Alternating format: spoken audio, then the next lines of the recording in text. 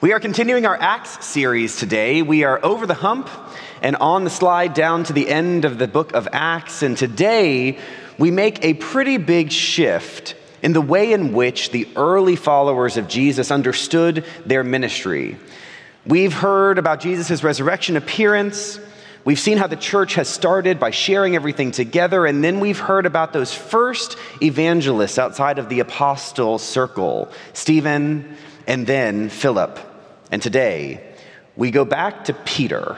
Peter, sort of where it all began, is one of the two main characters in today's reading from Acts. Now, many of you know that I grew up in the world of music, and most certainly in musical theater. And as I was preparing my sermon today, I could not get out of my head the words of a song from the musical Wicked. The words so: I've heard it said that people come into our lives for a reason, bringing something we must learn, and we are led to those who help us most to grow if we let them, and we help them in return. Now, these lyrics from this musical really get at the idea of what is happening in today's lesson from Acts. Peter, who we already know, comes into contact with a new character, Cornelius. And it's the two of them and their willingness to actually come together, to be together, to learn from one another and their own experiences that really can change them for good. Now, a little bit of background. This reading from Acts, it's so hard to take a little nugget from Acts like you can a parable from the Gospels because everything is in context. And so we've got to start really at the beginning of chapter 10, and I'm going to give you a little background context before we get to today's reading. The first is about Cornelius. Now, you didn't know about Cornelius to understand what's really going on in today's lesson. Cornelius is a leader of the Roman army posted in Israel to lead a big section of that Roman army. Cornelius is described at the beginning of chapter 10 as a devout man who feared God with all his household, and he gave alms generously to all the people and prayed constantly to God. Cornelius is lifted up, really set up, as a different kind of Gentile, a different kind of Roman than perhaps the ones we have experienced up to this point. And that's very important for us to know, because one afternoon, Cornelius gets a vision from an angel. And this angel of God says to Cornelius, "Send your men to Joppa, a city in Israel, and find a man named Peter." And so meanwhile, in Joppa, Peter has gone in order to heal people and to tell the story of Jesus.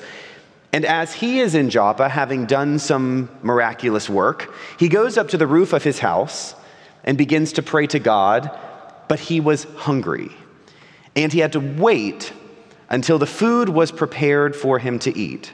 And while he was eating, which I imagine is one of those moments, you know how it feels like when you're really hungry, you begin to get like hangry, and you really, really need some food. And he has a vision while he is that hungry, which I promise I've had those visions too when I am that hungry.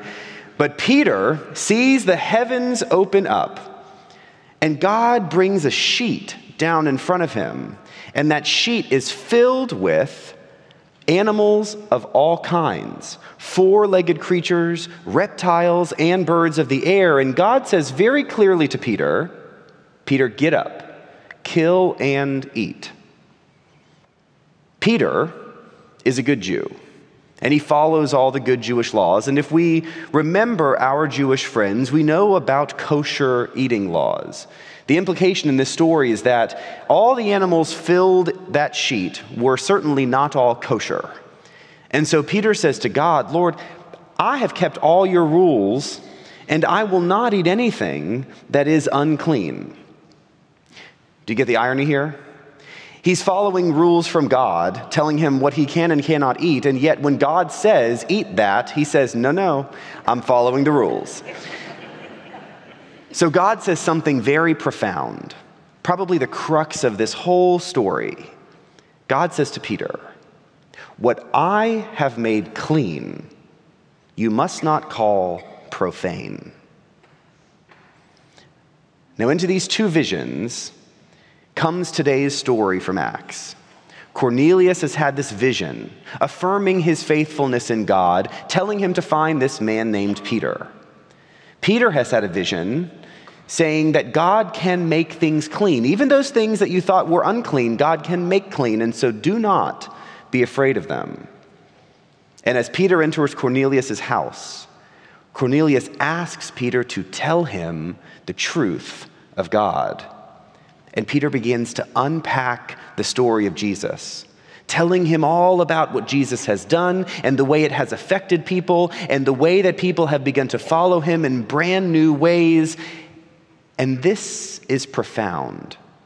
While he is listening to this story, the Holy Spirit fell upon all who heard the word. These are Gentiles. These are Romans.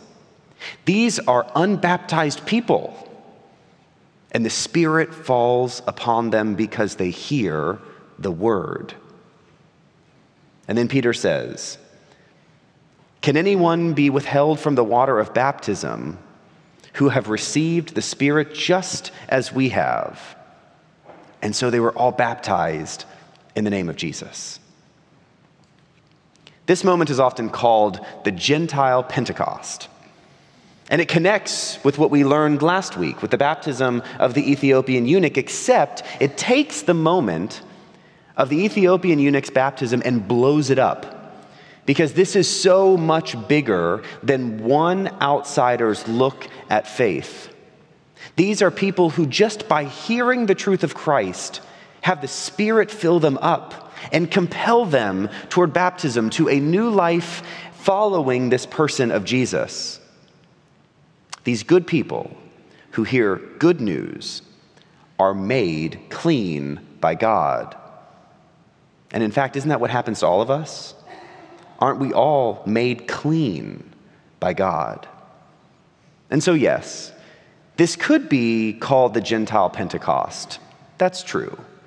But I think an even bigger truth comes when we ask the question, who is really being converted in this story? Is it the person who is hearing the story of God through Christ for the very first time? Or is it the person who thought they knew exactly what God wanted done? Now, God compels Peter and his companions beyond all the boundaries they thought they had. And we know how that feels. We all know boundaries. We all understand that our world is full of boundaries. No trespassing signs warn people to stay out of certain properties. Floating ropes separate the shallow side and the deep side of swimming pools. Lines on the floors of gyms say when the ball is in or out. Railroad tracks can divide the good side of the city from the bad. Our boundaries, unfortunately, too often keep the insiders in and the outsiders out. Whether visible or invisible, boundaries not only segregate, but also function to reinforce our self-identity. We learn to know who we are by knowing who our people are and who our people are not.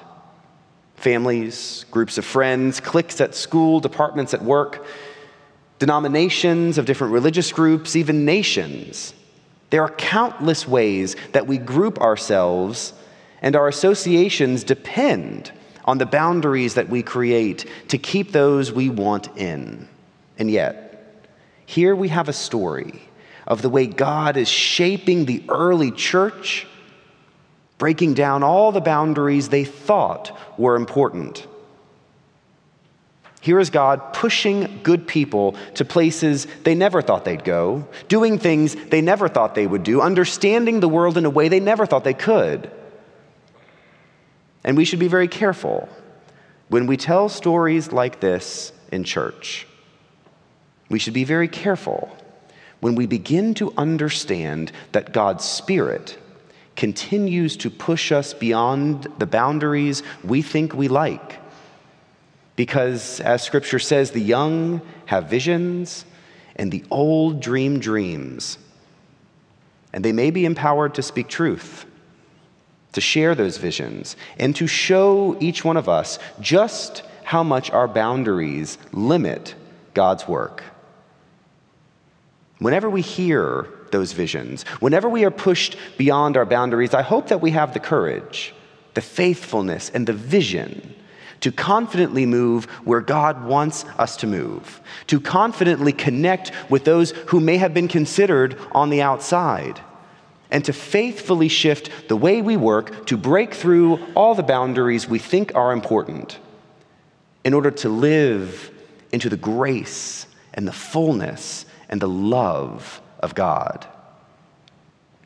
The old has been made new. And as we see today, it takes trust and faith to follow God and to trust that whatever God has made clean is indeed clean.